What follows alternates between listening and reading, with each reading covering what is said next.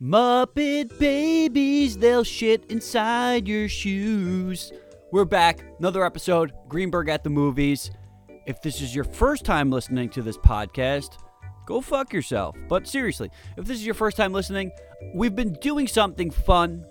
I had a list of my top favorite movies of all time that I put on my Facebook account back in 2018, July of 2018. And since we're coming up around 5 years since that post that I made, I figured, why don't we take a look back at this list and see if something has changed. That's not the whole premise of this podcast.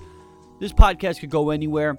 You know, I want to talk about all sorts of things, but this is what we're focusing on the last couple of weeks while doing this. So I divided it into different categories. We've done action movies, sports movies, comedies, and now we're up to what could be my favorite genre, and that is the sci-fi fantasy realm. So top 5 science fiction fantasy movies, and this is just my opinion.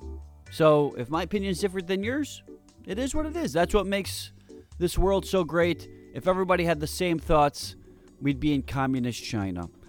Now, this is going to be a bit weird because I divided this into several different categories and I didn't want to repeat anything on the list. So if an action movie has science fiction elements, but I classified it as an action movie, it cannot be on this science fiction fantasy list. So it was kind of bizarre, like, where do I draw the line? Is something more science fiction than action? So something like RoboCop, which is my favorite action movie of all time, has a lot of science fiction elements, but I just classified it as an action movie. Same thing with Predator. But Predator's certainly a science fiction movie. Same thing with Aliens. Some movies that didn't make the list of my top 5 greatest science fiction movies of all time. I did not have The Fly with Jeff Goldblum. I did not have The Thing with Kurt Russell. And one movie that a lot of people love and wasn't actually well received when it was initially released. I actually think it's overrated, but I do like it, and that is Blade Runner. Visually, though, that might be the most beautiful looking movie of all time. Some other science fiction movies just off the top of my head that I love that didn't crack the top 5. Planet of the Apes. That original Planet of the Apes, I believe from 1968. What a twist ending. I don't think there's any better, twist to a finale, to a movie. Before we get to my list, I did want to see, if there was any lists out there on the internet talking about science fiction films, because maybe some of these movies I'm just not thinking of.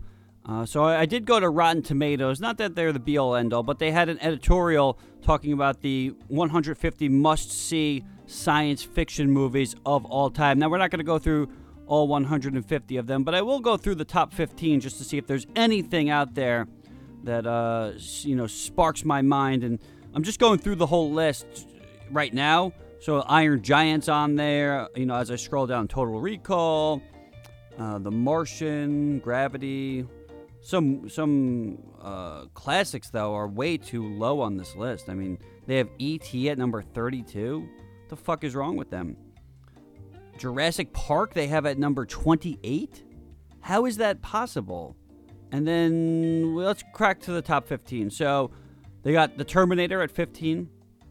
Edge of Tomorrow with Tom Cruise, which is a great movie. I love that movie, but, I mean, how is that a better movie than E.T. or Jurassic Park? Aliens, they have at 13. Empire Strikes Back, they have at 12. The Thing, directed by John Carpenter, number 11. Number 10, Mad Max Fury Road, which I love. I love Mad Max Fury Road, but, I mean, what are we judging this on? What is the criteria for this list? I mean, this movie's so new. It's only 8 years old, where something like The Empire Strikes Back is something that stood the test of time. As much as I love Mad Max Fury Road, it's not going to have the staying power like an Empire Strikes Back. Number 9 is Alien. Number 8 is Terminator 2 Judgment Day. Number 7 is Inception, which I think is so overrated. I really think Christopher Nolan is a very overrated director. Number 6, The Matrix. Number 5, Star Wars, A New Hope. Number 4, Metropolis. Number 3, Blade Runner. Number 2, Back to the Future. And number 1, a movie that I think is, again, overrated, so boring. Maybe I just don't get the message. 2001, A Space Odyssey. So enough about these people's opinions. Let's go to my list that I had back in 2018 when I created my top 5 science fiction fantasy movies. So at number 5, I did have The Empire Strikes Back. This is my favorite of the Star Wars franchise, and it ain't even close. I do love Return of the Jedi, but there's a lot of elements to Return of the Jedi that are just no good. They neutered my boy Han Solo. This was the coolest character in those first 2 Star Wars movies. Then he becomes like a cuck in Return of the Jedi. He's like whiny and complaining and like, oh, are you gonna fall in love with Luke? That's not what Han Solo would do. What the fuck is wrong with the writing in that movie? And then the whole Ewoks, which I actually don't mind the Ewoks. I know they get a lot of hate, but it's just such a drastic difference in tone in this movie. You have the really good stuff with the Emperor and Vader and Luke, which is really dark and mature, and then you head to the moon of Endor, and it's just this completely different film. It's like they didn't have anything for Han and Leia to do. They're pretty much just standing outside of a door for the last 45 minutes of that movie. But Empire Strikes Back, everyone is written to perfection.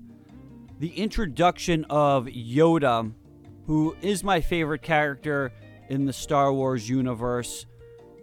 There's not really that much action in the middle section of this movie. What I love is the lore. I love, the deeper meaning of the Force and the learning to confront yourself and just a lot of really heavy stuff in this movie. But when there is the action, it's great. That whole battle at Hoth, super cool, pun intended, but that climactic battle at the end with Vader and Luke, I just love the way that film is shot. A lot of it's in the dark, and then all you just see is the bright lightsabers going at it. And of course, we talked about the twist in Planet of the Apes. Right up there with that twist is obviously the Darth Vader being the father of Luke Skywalker. There's a handful of movies that I would pretty much do anything to have seen in theaters for the first time when they were released. And right up there, probably in the number 1 spot, would be Empire Strikes Back. A tremendous movie, which I just wish they were able to continue that momentum, because when you're left off with that movie, you're just so wanting to see the conclusion to this trilogy, and they just didn't nail it. But I do have Empire at number 5 for my science fiction fantasy list. Number 4 on my list, I have Back to the Future, which is another perfect movie. I think all these movies are actually perfect. I can't find any flaws in them. From everything. I'm talking about from the poster to the teaser trailer to the music to the casting. It blends so many different genres because you don't just have science fiction. I mean, Back to the Future can be in so many different categories. It's a comedy for sure. Science fiction. It's got the romance. It's 2 different decades that you associate with this movie, because you think of the 80s when the movie came out in 1985, but then also you got those 50s scenes. So, anybody growing up in the 50s, I think, would have had a blast traveling back to that decade and reliving it. Maybe watching this movie with their kids in the 80s and saying, hey, this is, just like when I went to high school. This is a generational film. This is a film that is timeless. It's really fitting, but it truly is timeless. I don't think you necessarily need to have grown up in either of those decades to enjoy it, because it's just a good story. I think the thing that holds this film together is the character of George McFly, played by Crispin Glover. And this is a reason why the sequels are nowhere near as good. Because just like Empire, which is very fitting, a lot of these movies, 4 of these movies on this list actually, are part of franchises. But the ones that I picked are far and above beyond the best in the franchise. And just like Han and Leia had nothing to do in Return of the Jedi, I actually got to meet Leah Thompson, who plays Lorraine in the Back to the Future series. And I asked her the question about Crispin Glover not being in the sequels. And she mentioned how that really made her character have nothing to do. And it's true, because what do they have her doing in those sequels? Nothing. But if you had Crispin Glover still in that role of George McFly, I think they would have written her character and George completely different and could have changed the way the films Back to the Future 2 and 3 were made. And I like both of those movies. I do think that 3 gets crapped on way too much, and I also think that 2 is praised way too much. There's a lot of bad things in that movie. Back to the Future, the original, though, is perfection.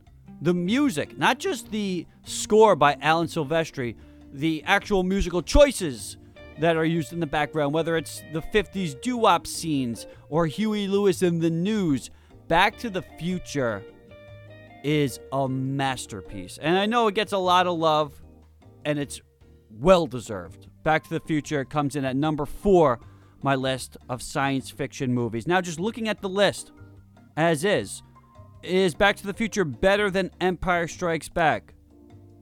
I grew up with Empire. I didn't really get into Back to the Future till I was maybe in 4th or 5th grade, where I was watching Empire when I was 5 years old, kindergarten, 1st grade. I've definitely seen Empire more as well. They just have a completely different vibe to them. It really depends on the mood that you're in. If you want to have a fun time, you're going to want to watch Back to the Future.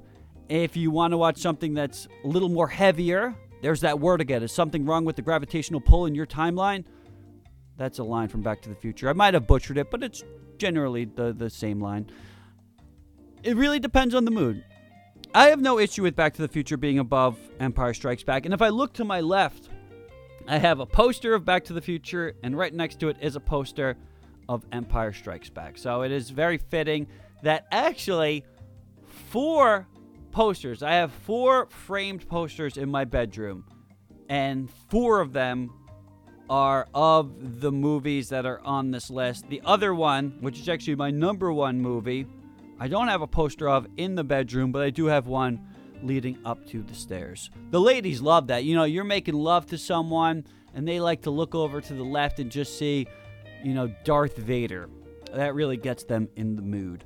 All right, so number 3 on my list is Ghostbusters. And I'm thinking, how is Ghostbusters 3?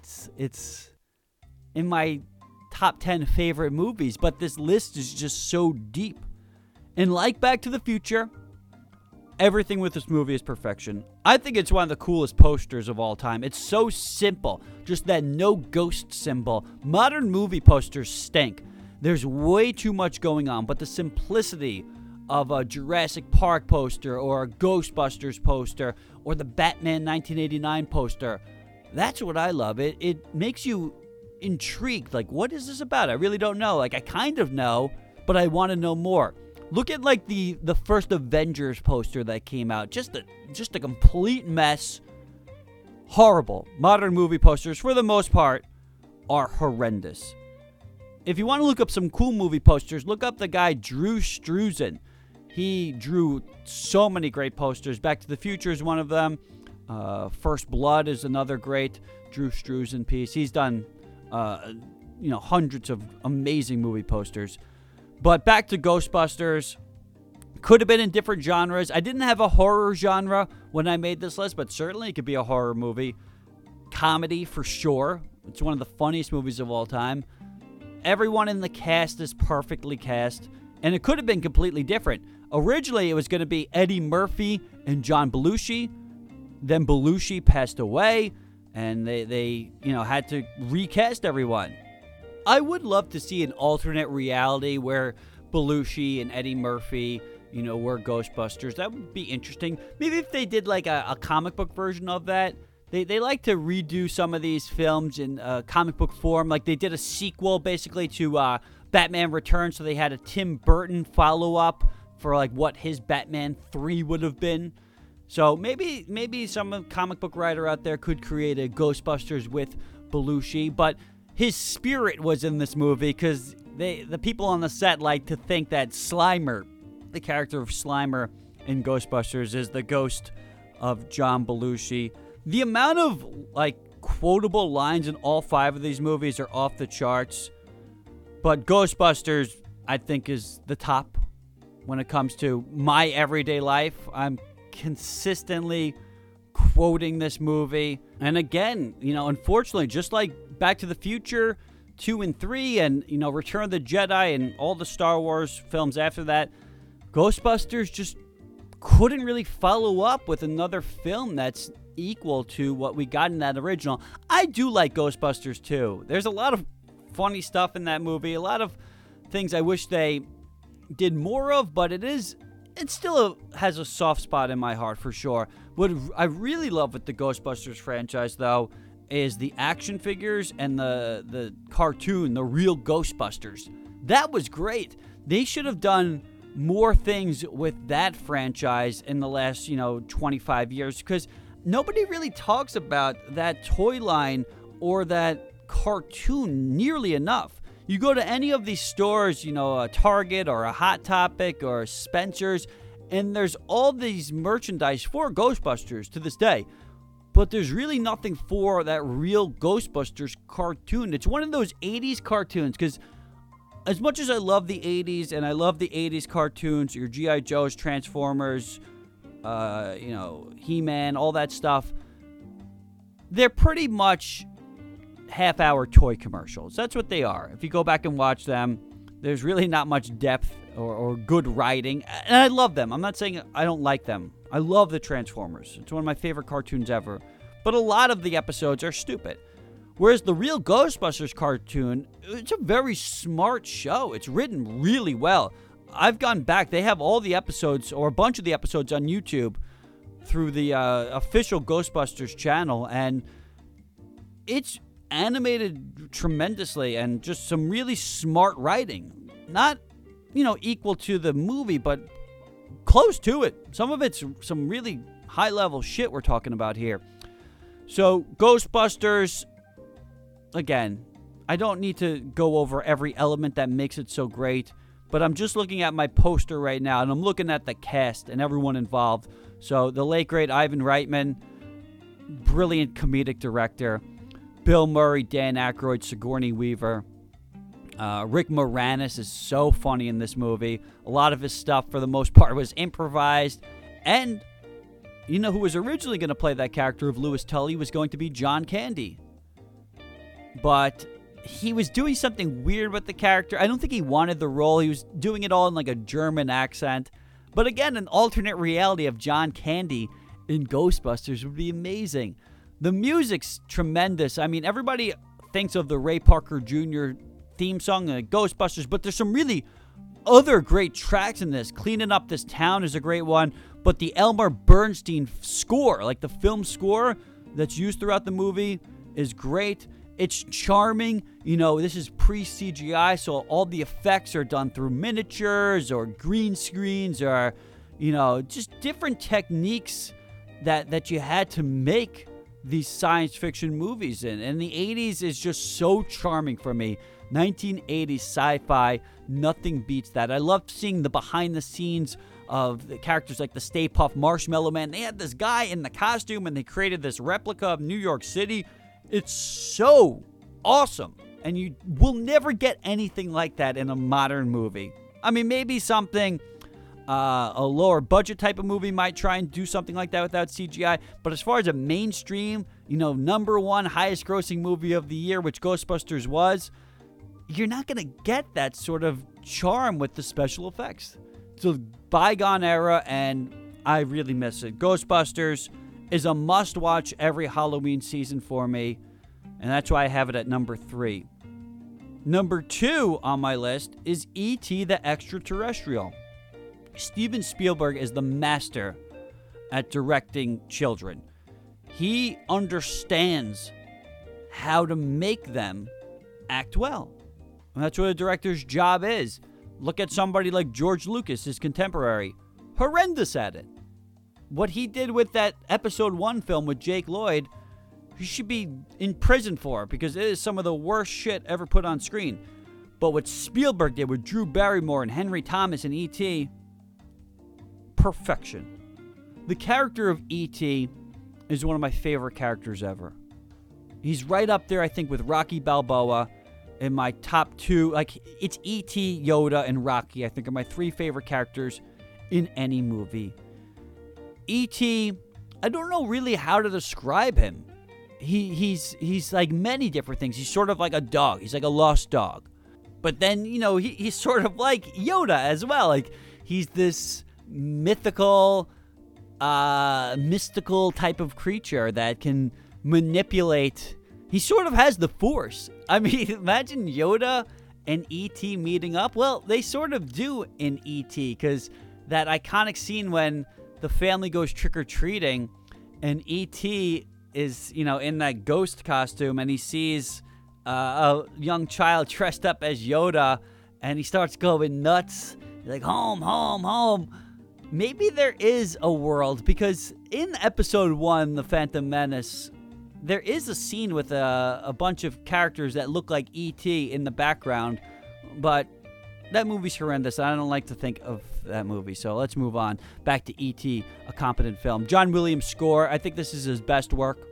Spielberg doing the brilliant decision of having this movie shot in chronological order, so by the time, spoiler alert, you think E.T.'s dying, the kids, Gertie, played by Drew Barrymore, she's like legitimately upset. She's formed this emotional attachment to this puppet. And that is such a smart move by Spielberg. I think the character being a puppet, like we talked about earlier with some of these other movies, this would all be done in CGI. All of this stuff would be a character not there actually on screen. It would be a dude in a suit with a green costume and little white balls all attached to him. And how would a character, or rather an actress like Drew Barrymore, how would she be able to emotionally connect with that creature? She wouldn't, because it's not real. But in her mind, E.T. was real. If you look at the special effects of the 80s, and I know we talked about this a few moments ago, but there's just such charm to it. And it's also just visually beautiful. I mean, look at the eyes of E.T. I love those creature effects. So many great creature effects in so many movies. Look at the Ninja Turtles from the 1990 movie. Look at Dark Crystal. Look at these creatures, man. This is some high-level stuff that really holds up. Look at CGI from 20 years ago. It does not hold up. Try and watch Attack of the Clones. I don't want anyone to watch that movie because it's a terrible movie, but just watch like the last 20 minutes of that movie and see how poorly that CGI looks. Then go back and watch E.T., which is twice the age of that movie, and it holds up. There's something to practical effects that I wish we could somewhat get back to. The last 15 minutes of E.T., in my opinion, is the best ending to any movie. It along with Field of Dreams. I think Field of Dreams and E.T. have the best finale to any movie. Edge of my seat, goosebumps, just chills. You're put on this emotional journey. You think E.T.'s dead. He comes back alive. They go on a chase. You think they're caught. They fly away. And then they have to say goodbye. It's so emotional. And I just think everyone should watch this movie.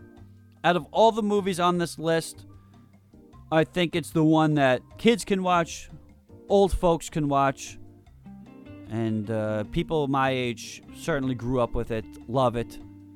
And the sad thing is, it doesn't get the love that it deserves, in my opinion. Now, it was the highest grossing movie of all time, but I just want to go back to the modern era again. E.T.'s not talked about nearly enough. You go to any of those stores that I mentioned earlier. You go to your Hot Topics, you go to your Targets, you go to any of these, GameStops or whatever. You're going to see merchandise for Back to the Future, for Empire Strikes Back, for Ghostbusters. You go to a JCPenney, you're not going to find a t-shirt for E.T.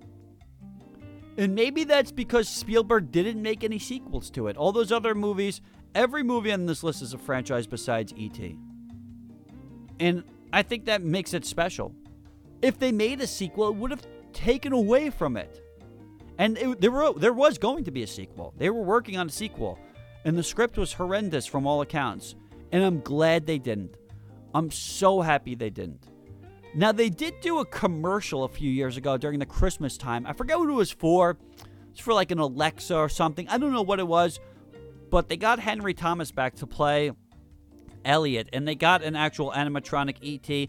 And it was sweet. It was a nice little... It was like an extended commercial on YouTube. They had like a 5-minute commercial of E.T. returning home and meeting Elliot and his family, which was sweet. It was sweet to see. But then you're looking at it like, oh, this is a fucking commercial. This is like everything it shouldn't be. They're literally selling an item, just like those cartoons we were talking about.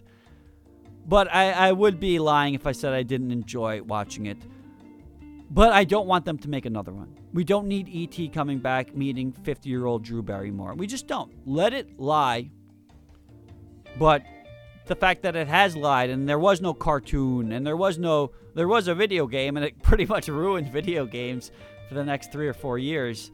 The E.T. Atari game caused the video game crash of 1983. Part of the reason why. There's a whole lot to that. Maybe we'll get to some video game discussion on another program. But yeah, I think because E.T. didn't try and do what these other films did and make sequels and prequels and comics and they did have merchandise. I'm not saying they didn't have merchandise, but it wasn't to the extent of these other ones. So I think E.T. doesn't really get talked about.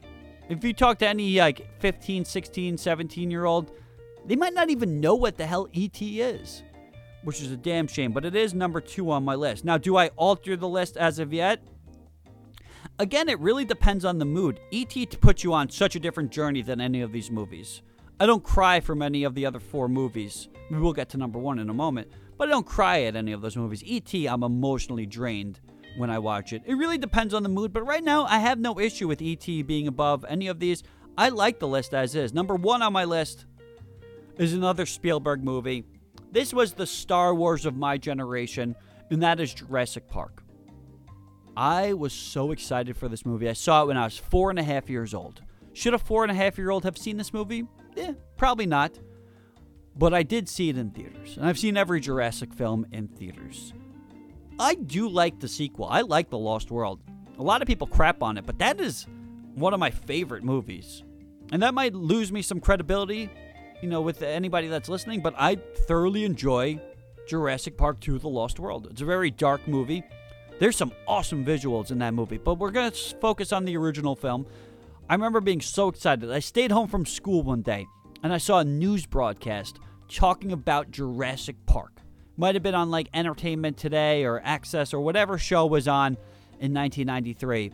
But I remember just seeing this 5-10 minute piece talking about this film, and I was like, oh, I need to see this movie. Every kid loves dinosaurs growing up, right? If you're a young boy and don't like dinosaurs, you need to get some therapy because you need to like cars, you need to like dinosaurs, and you need to like superheroes. That's pretty much like the holy trinity when it comes to being a 4 to 5-year-old boy, right?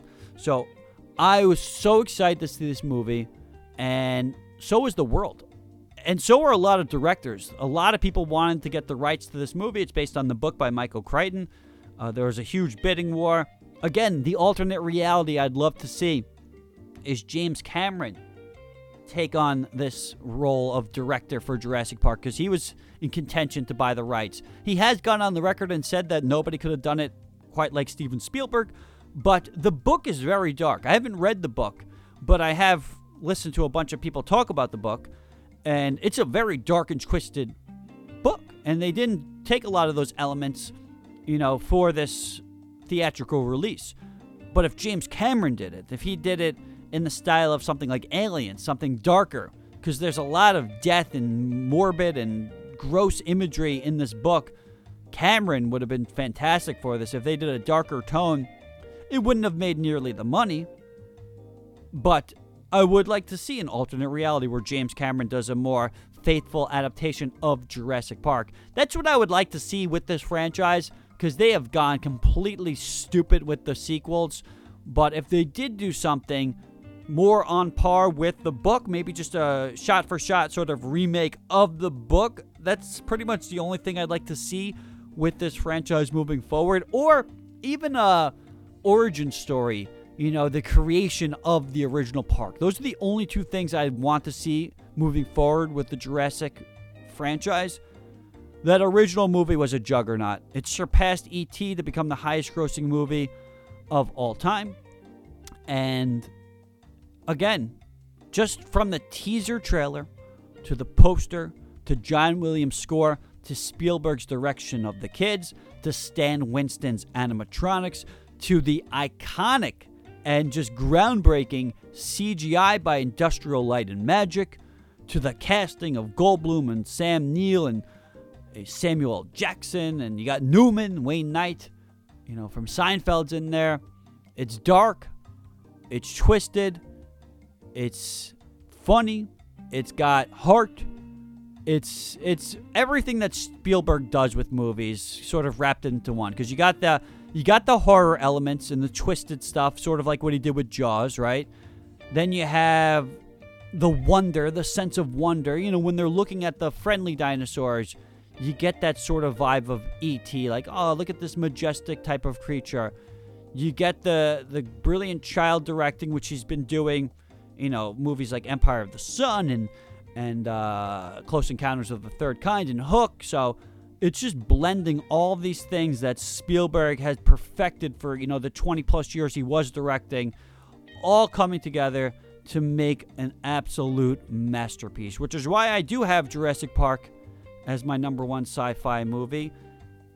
I don't think any of this would change. I'm really happy with this list. But these are like 5 of my top 15 favorite movies of all time, which is why the sci-fi fantasy genre holds such a special place in my heart, because these movies, again, all of them are timeless. All of them are must-watches. And, I think that's a pretty good list. Empire Strikes Back at number 5. Number 4, Back to the Future. Number 3, Ghostbusters. Number 2, E.T. the Extraterrestrial. And number 1, favorite science fiction movie is Jurassic Park. All right, that's going to do it for this edition of Greenberg at the Movies. Thank you, everybody, for listening. We'll be back. I don't know when. We'll be back, though.